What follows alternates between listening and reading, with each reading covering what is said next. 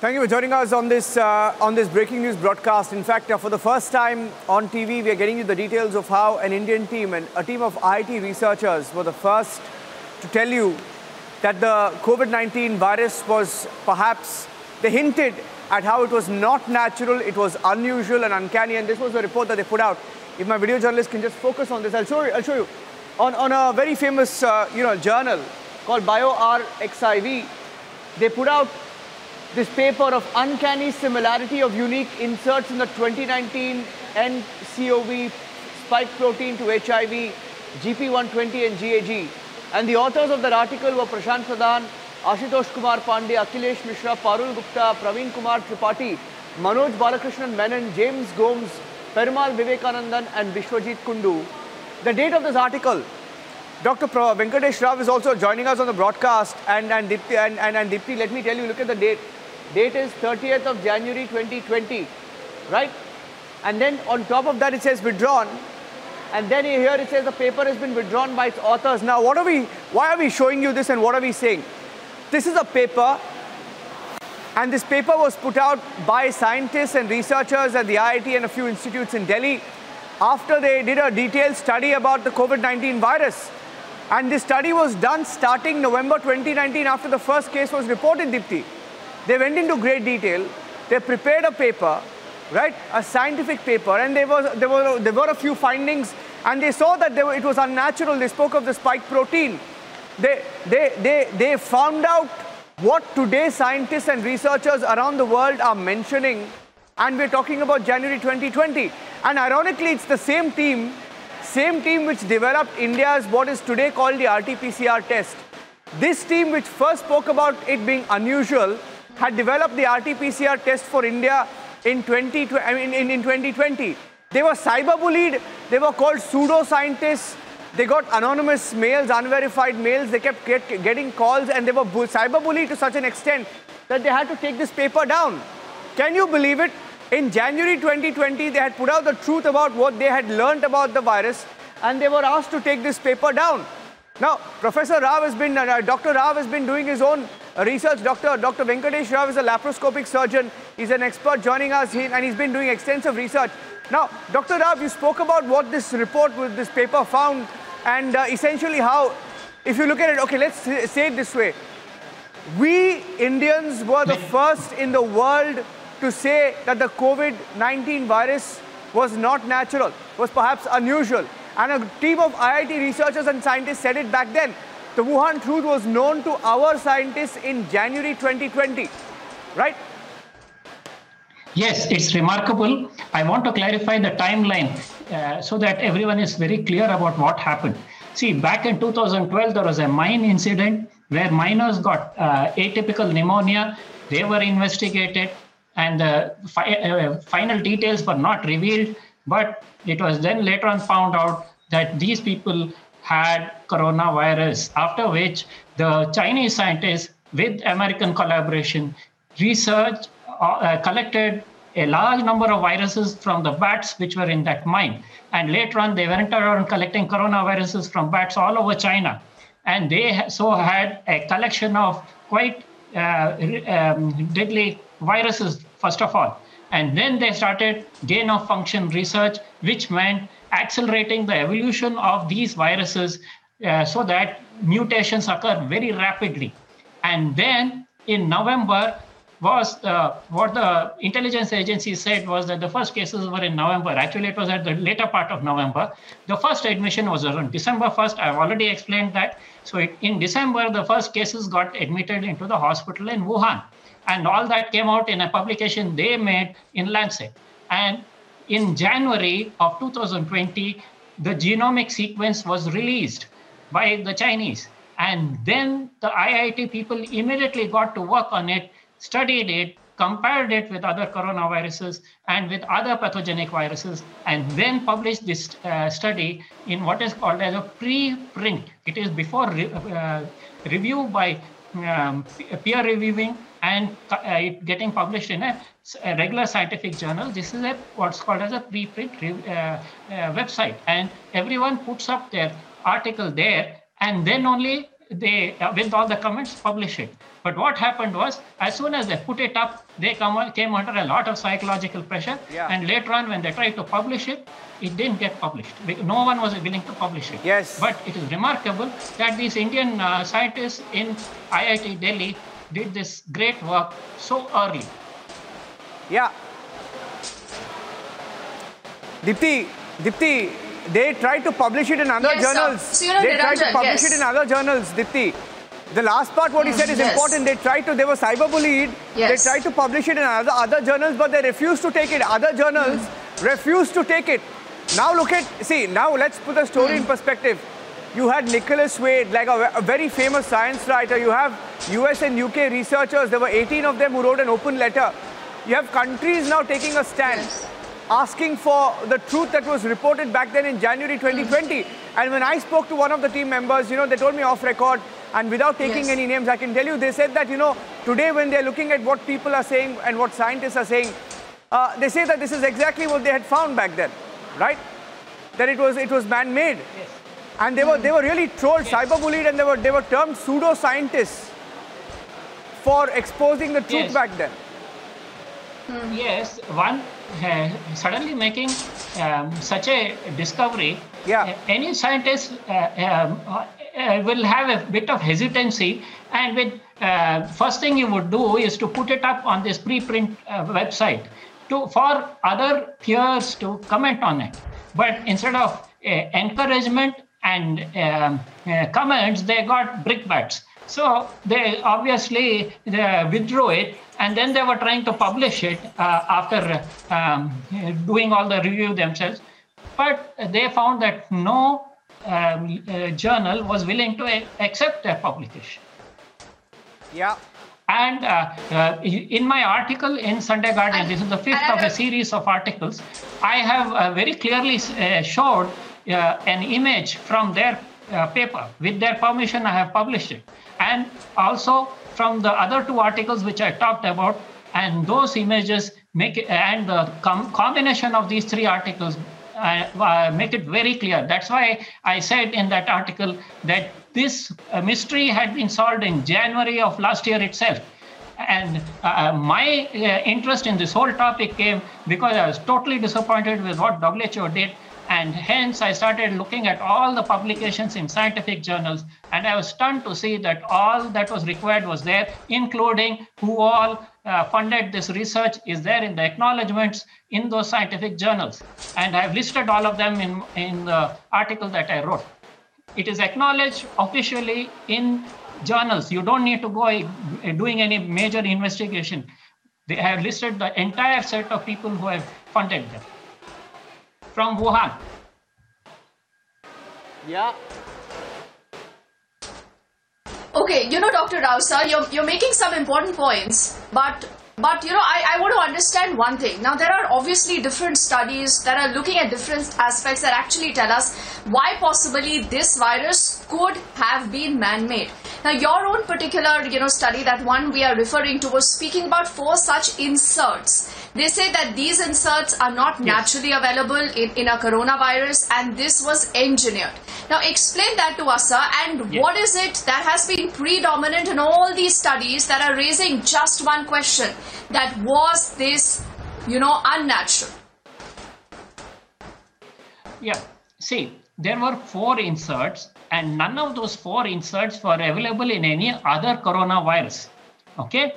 And when they checked all other known pathogenic viruses, they found that these 4 inserts were from the AIDS virus.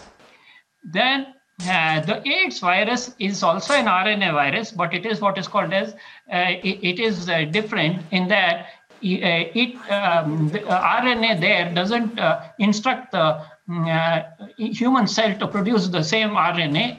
It goes back into DNA and then it reverts back to RNA. Now, those kind of viruses, I don't want to use technical terms because this is lay people hearing this. So when you have that kind of a RNA, which is, you can't, there is no report which shows how RNA from that kind of a virus can enter this kind of a virus. You can have exchange of genetic material between coronaviruses. These are all beta, what is classified as beta coronaviruses. But we have no way of naturally that genetic material getting into here. So in layman's term, if I can use these kind of terminology, this is what they have done is they have chosen certain viruses with I would call it undesirable characteristics, and then used the genetic material and done a cut and paste job. And of all these 4 inserts, as I said earlier, the most important is the 4th insert, because that is to do with the furin cleavage site, which is specific to humans. It is not specific to other animals. It's specific to the humans. And this increases the efficiency of this virus tremendously in infecting human beings and causing pathogenicity in it. So this is the importance of what they said. After which, they were not allowed to publish, but various scientists who had looked at this and used this material, researched it, and they published it separately, including the recent publications which were mentioned by the international press, which came from Britain and Norway.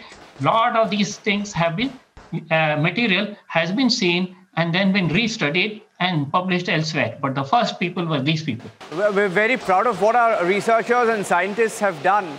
And that is why, we keep our head held high and we say, Deepti, an Indian team of researchers and scientists were the first to expose the Wuhan truth.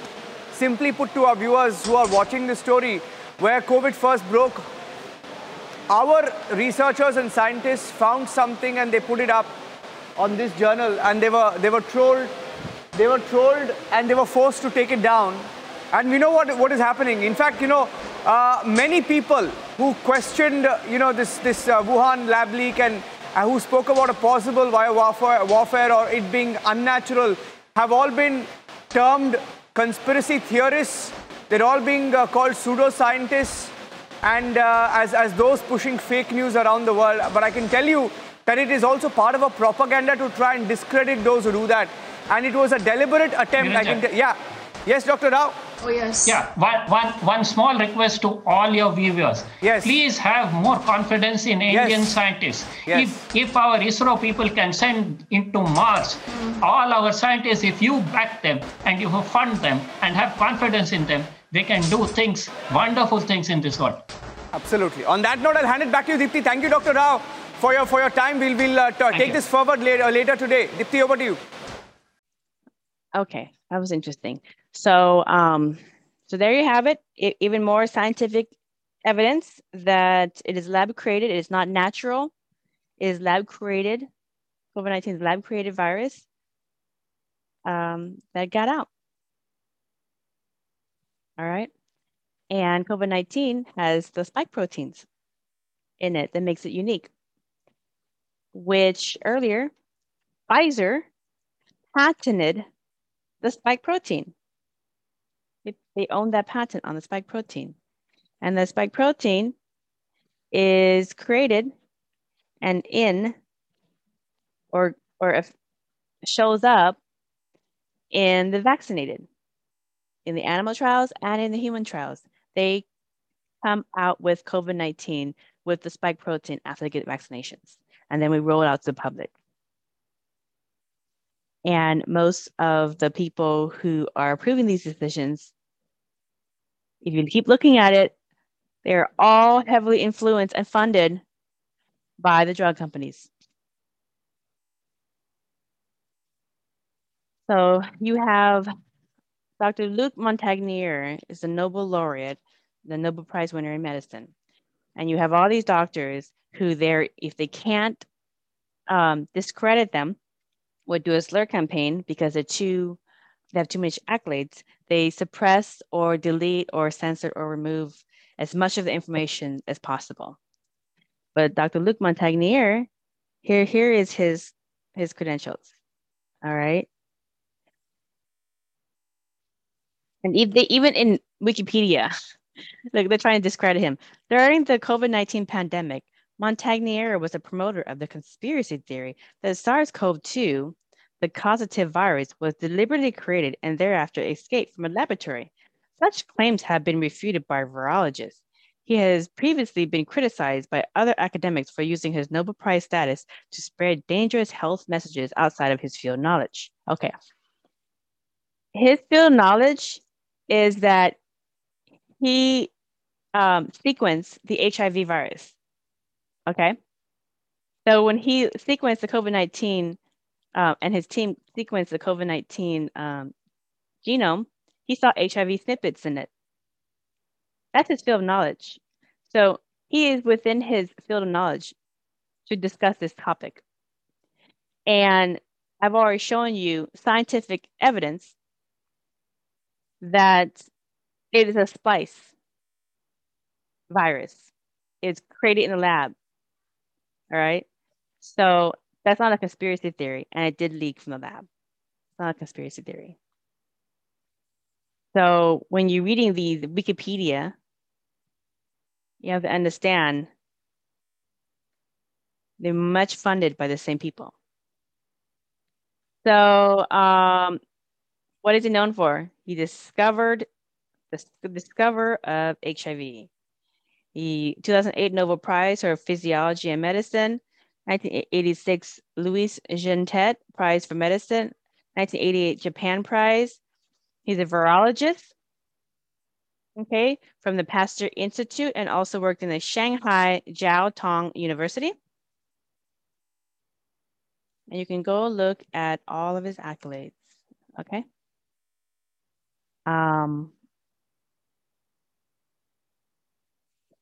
So I bring that up because whenever you see these slur campaigns, misinformation, just branding everybody as anti-vaxxers or as conspiracy theorists, if they don't go along with the mRNA vaccine is completely safe and there's no negative adverse reactions that can come out of it, then that's what they get branded as. But when people get adverse reactions, their cognitive dissonance falls away and they want to know, what is it that I was not seeing? Now I'm open to looking at information because I no longer live in my hatred and fear of COVID-19 or my hatred of the people who don't support the vaccination of the mRNA vaccine. So here is a video of Professor Luc Montagnier talking about the COVID variants. Okay, so I am not going to play it because it's all in French, but I'm going to read what it has to, what he says. Okay, and if you want to watch it in French, you can click on the link and it will play. But what does Dr. Luc Montagnier says? He says, if we look at the curve from the WHO, since the vaccinations started in January, the curve showing new infections, contamination has exploded, along with deaths, notably among young people. Yes, with thrombosis, etc. How do you view the mass vaccination program? Mass vaccination compared to treatments that work and aren't expensive is an enormous mistake, isn't it? A scientific error as well as a medical error. It's an unacceptable mistake. The history books will show that because it is the vaccination that is creating the variants. For the China virus, there are antibodies created by the vaccine. What does the virus do? Does it die or find another solution? The new variants are a production and result from the vaccination. You see it in each country. It's the same. The curve of vaccination is followed by the curve of death. I'm following this closely, and I am doing experiments at the Institute with patients who become sick with corona after being vaccinated. I will show you that they are creating the variants that are resistant to the vaccine. Should we be vaccinating during a pandemic? It's unthinkable. They're silent. Many people know this. Epidemiologists know it. It is the antibodies produced by the virus that enable an infection to become stronger. It's what we call antibody dependent enhancement, which means antibodies favor a certain infection. The antibody attaches to the virus. From that moment, it has the receptors, the antibodies. We have them in the macrophage. It pokes the virus, and not accidentally, but because of the fact that they're linked to the antibodies. It is clear that the new variants are created by antibody mediated selection due to vaccination. Okay?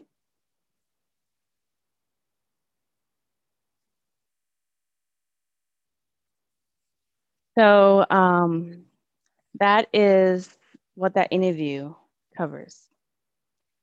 So all these new variants, they affect the vaccinated population. And all these new variants are not caused by the unvaccinated. The unvaccinated are not your problem. What is being censored is that you need to stop trying to force, coerce, and use all these strategies, passports, mandates, fear mongering in the news, privileges, bribes, etc., peer pressure to have everybody get the vaccine, because the vaccine is causing the breakthrough cases. It's causing people to get sick because of their compromised immune system. It's causing them to be susceptible to other adverse reactions, and it's also causing them to die. And it's making them also a hazard to the unvaccinated. So the problem is actually the vaccinated population.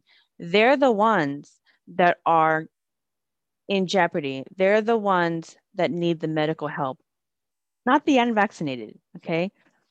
The unvaccinated scientifically are not the problem. It's the vaccinated who are. And that's what you're not seeing in the US media or around the world, okay?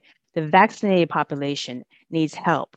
And before we can help them, we need to get rid of the censorship, allow these doctors to have an open discussion about what they're finding with their vaccine injured patients, test, try different things to address the symptoms so they can help each other, share information knowledge without repercussion and retaliation. We need to stop the mass vaccinations. Okay. So let's remove that. We're almost done. So the UK has been pushing mass vaccination onto their population. And this is basically a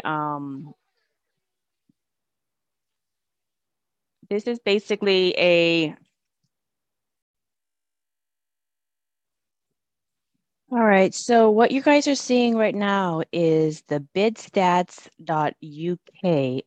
website. And let me take you to the home so you can see that basically it's a website where you can find any UK public sector contracts.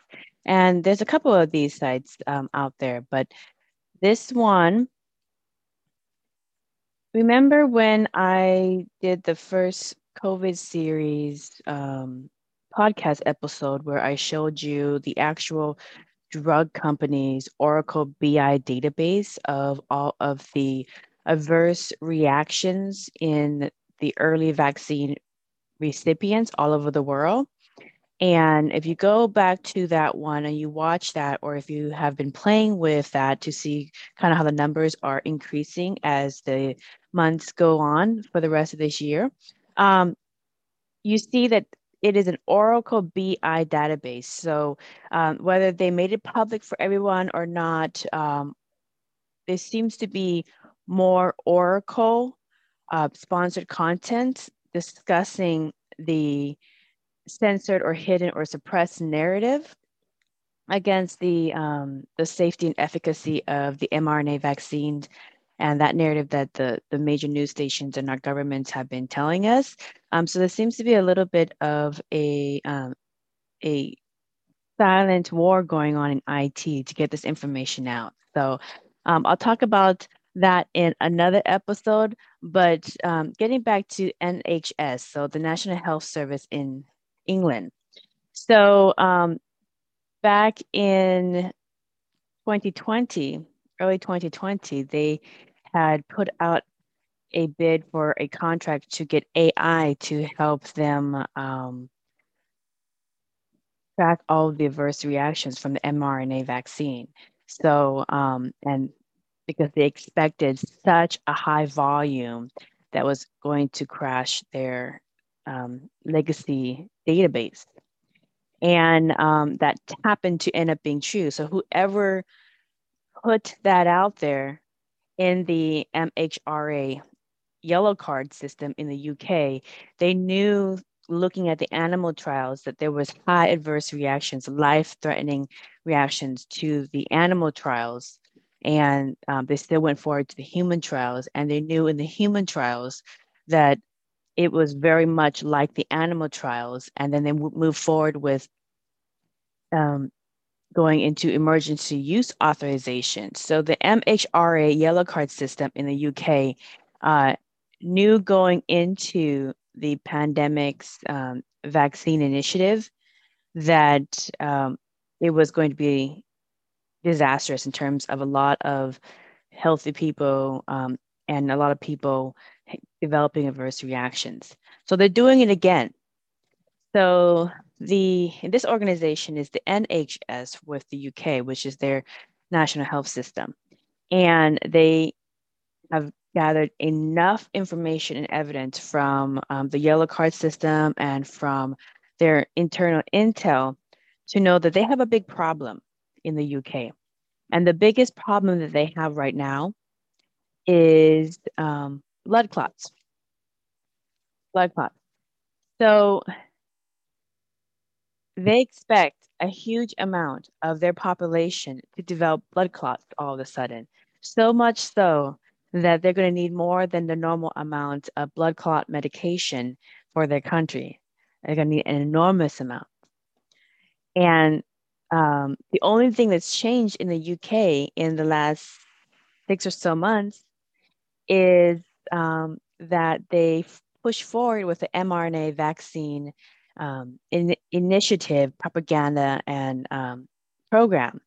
And they're rolling forward with the mandates and their privileges and the green card system, all that, continue to push that narrative forward. But in the back end, they know a lot of the people who got the mRNA vaccines are also developing blood clot problems. And it is kind of a hidden forecast up ahead that a majority of their population is going to be developing blood clots. And that doesn't seem to be enough for them to stop the vaccination in the green card program, or the green pass program, but for whatever reason, they put this out. So I bring this over for you to let you know that what is being shown as the main narrative in the UK, in the United States, around the world, that the mRNA vaccine is the only safe and efficient solution to ending the pandemic. That's the window dressing on the back end. Behind closed doors on the back end, it's a completely different narrative. And this is not what you're seeing. So, so the NHS framework agreement for the supply of direct oral anticoagulants for NHS in England. So anticoagulants are medicines that help prevent blood clots, okay? And it's not just small blood clots or not just big blood clots to the brain or, just to certain organs.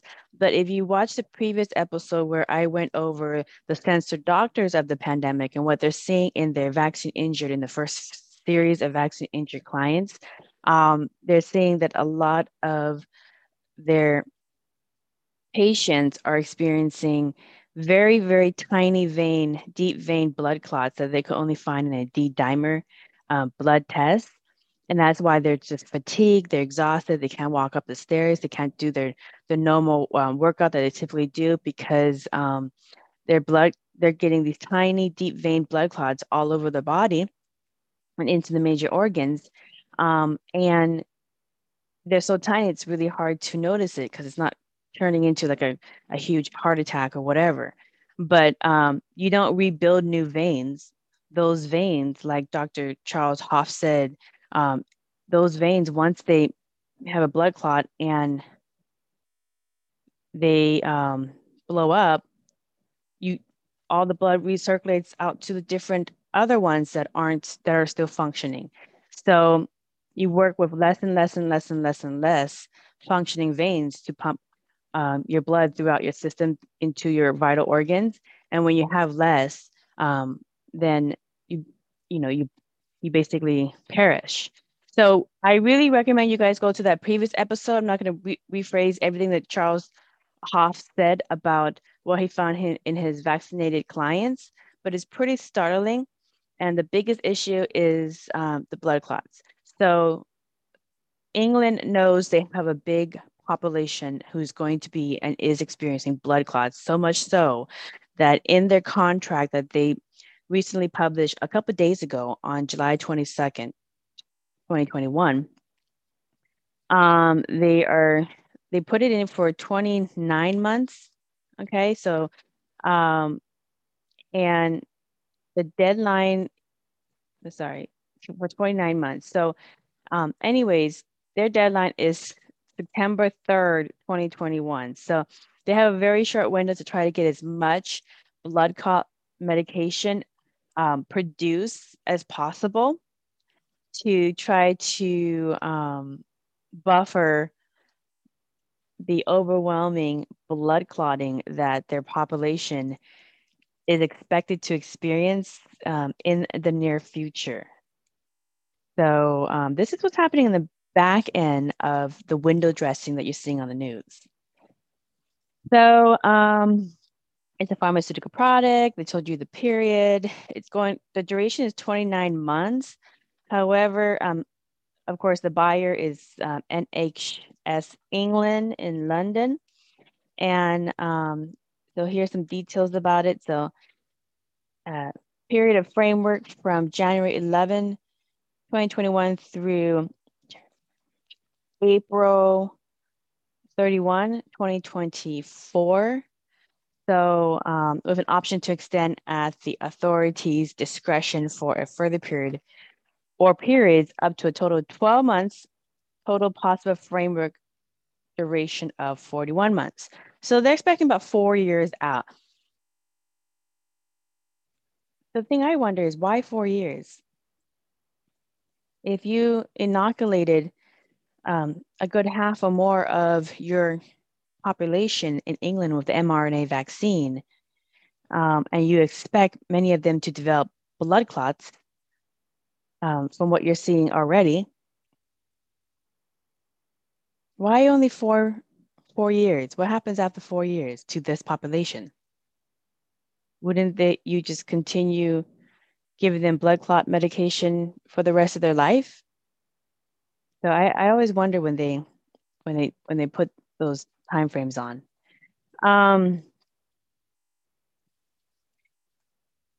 Again, there's more information about the code and the reference, and you can go to the different domains to get more information about the contract. So I just wanted to show you guys that England is expecting a majority of the population to have blood clotting issues. So they're buying a huge volume, very, very quick, of anticoagulants.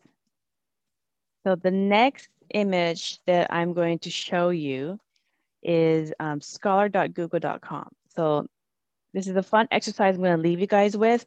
So scholar.google.com is basically a search repository where you can search any medical published research findings, peer-reviewed and new ones that have yet to be peer-reviewed as well. And whenever a research team or a doctor or anybody does something, they always want to publish their findings so that they can get that stamp and so they can get that accolade in their life work. So here, whenever you hear something that sounds so sci-fi, so surreal that you just want to know, does that even make sense? So, and when it comes to the pandemic, some of this sounds really, really fantastic. So I always say, go and see for yourself what kind of research the medical community is already doing, or the technical community is already doing. So I suggest some terms such as nanomedicine and COVID-19 vaccines. I'm going to put this in the description as well. So it'll give you some framework for looking at things. And if you put that in there, you're going to get a lot of, here's nih.gov, which is directed by your own Mr. Anthony Fauci. But you can get a lot of medical organizations. And here's some of the findings that they find. So lipid-based nanoparticles in the clinic and clinical trials, from cancer, nanomedicine to COVID-19 vaccines. So here's another one. Nanomedicine as a promising approach for diagnosis, treatment, and prophylaxis against COVID-19. So you can just go down and kind of read all of them. If you click on them, they'll take you to the medical journal, and then you can always read the abstract, basic summary. And I always recommend, when you're doing this, if you want to see the credentials of the researchers, just put your finger over the highlight, and that will take you to the different doctors. And when you click on it, it'll pull up all their CVs. So let's go back to the search and do another one. So, so the reason why nanomedicine and COVID-19 vaccines is a search term that I recommend is a lot of people don't want to believe that they're putting lipid nanoparticles into people through these vaccines. But you do the Google Scholar search and you get numerous published medical papers going over their clinical trials of putting lipid-based nanoparticles into vaccines and into people. So it's not science fiction. So here's another suggested term. Graphene oxide and COVID-19 vaccines. So another one where people are like, no, they're not. Why would they? That sounds so fantastic. Graphene oxide in COVID-19 vaccines. That is graphene oxide in any kind of medicine. That sounds so fantastic. It doesn't sound like it's real. So go to Google Scholar and check it out for yourself. Let's see what the medical research is already doing that we're not partaking in knowing about. So can graphene take part in the fight against COVID-19? Here's one. Can nanotechnology help in the fight against COVID-19?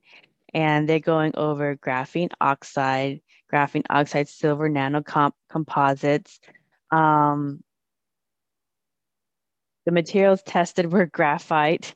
So they are testing graphene oxide or graphite in nanotechnology in these vaccines. Here's another one. Potential of graphene-based materials to combat COVID-19, properties, perspectives, and prospects.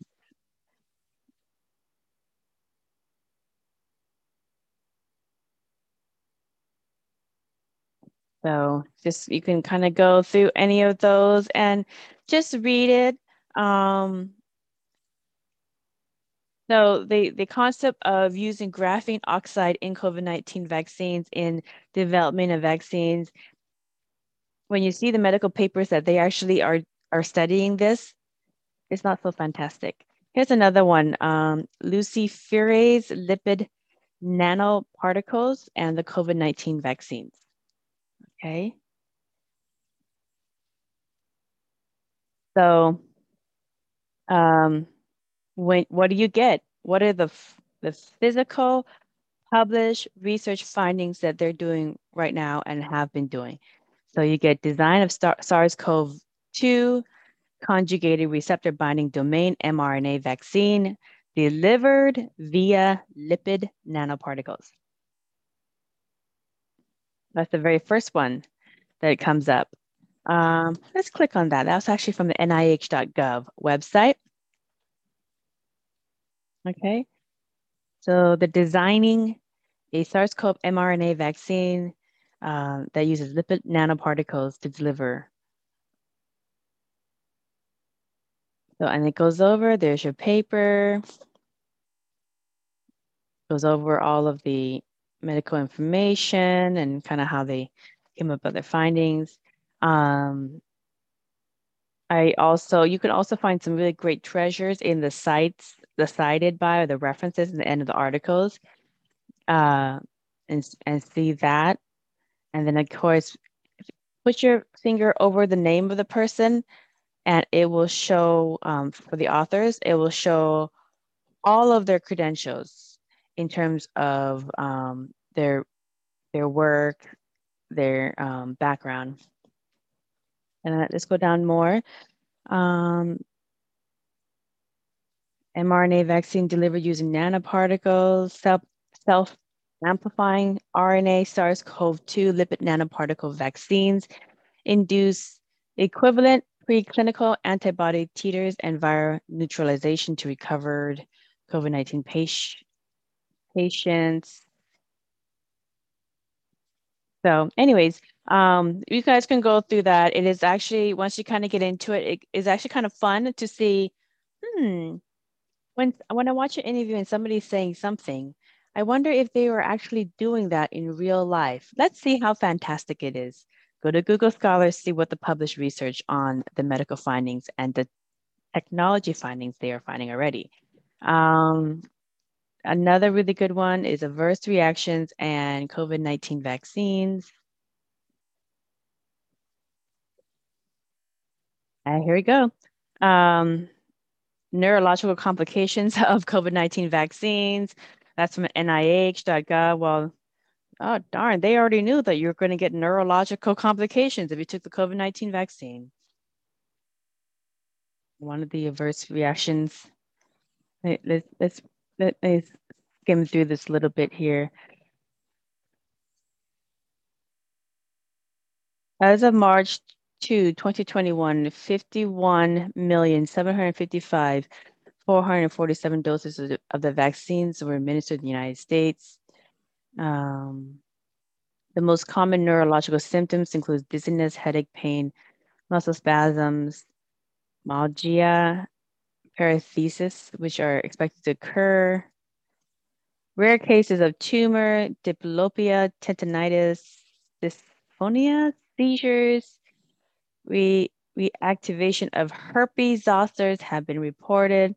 There are also cases of stroke, actually 17 cases, GBS, which is 32, facial palsy, 190, transverse myelitis, 9 cases, and acute disseminated encephalom. Yeah, these are really long. So anyways, I'm gonna just kind of go over their laundry list of things that they found in the clinical trials so far, or the emergency use authorization of COVID-19 mRNA vaccines onto the general public. And it seems that unless people do something about forced vaccinations and mandatory vaccinations, the drug companies will continue to, instill draconian measures using the government's oversight and resources. So that's been the pattern, and it's carrying on. So let's go to another one.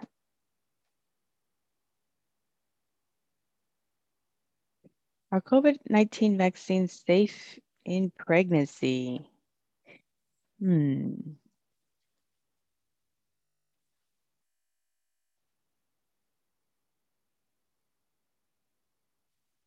going to look through here.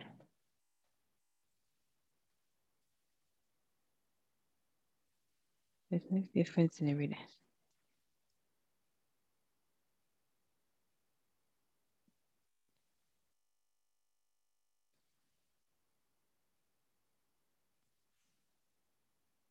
Yeah, so anyways, that one has a lot as well in it. So anyways, I'm not going to I'm not going to go start diving into every single research paper, but if there's a specific topic that you are really, really interested in, that really touch a nerve regarding the mRNA vaccines, go to scholar.google.com and type in your search phrase to see what medical research findings have already been published about that. So if you're pregnant or you know somebody who's pregnant or who want to get pregnant and you're curious about the research findings on that, you can search that. If you're interested in the lipid nanoparticles and what it does to people, you can research that. If you're interested in the luciferase lipid nanoparticles or the graphene oxide in vaccines, you can look at that. It's all right there. There was one more thing that I wanted to search really quick. I can't remember. Anyways, this is a fun exercise that you guys can do. So I'm gonna stop sharing there.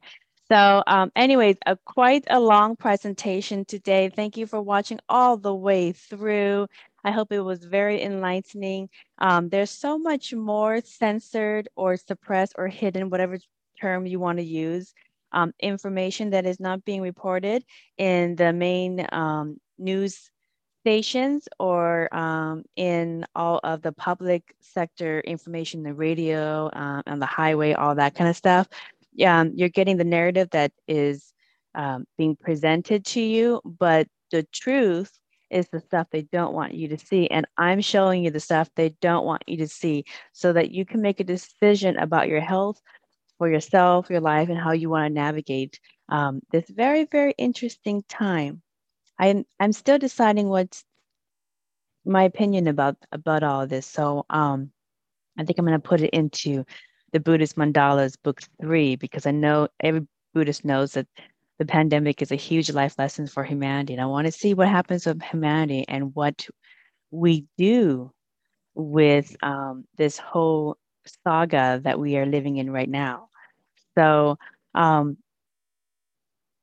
this concludes this episode of Merkaba Chakras. Thank you for listening to another lightning conversation. Until next time, blessings.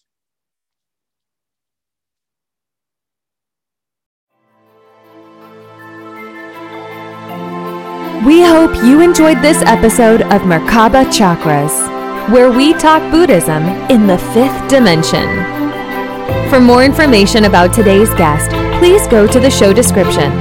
For more information about Vaughn's metaphysical work, please go to merkabachakras.com. The views expressed today are for entertainment purposes and do not necessarily reflect the views of the host or replace any medical or legal advice. Don't forget to subscribe for more interviews about the 5th dimension. Until we meet again, blessings.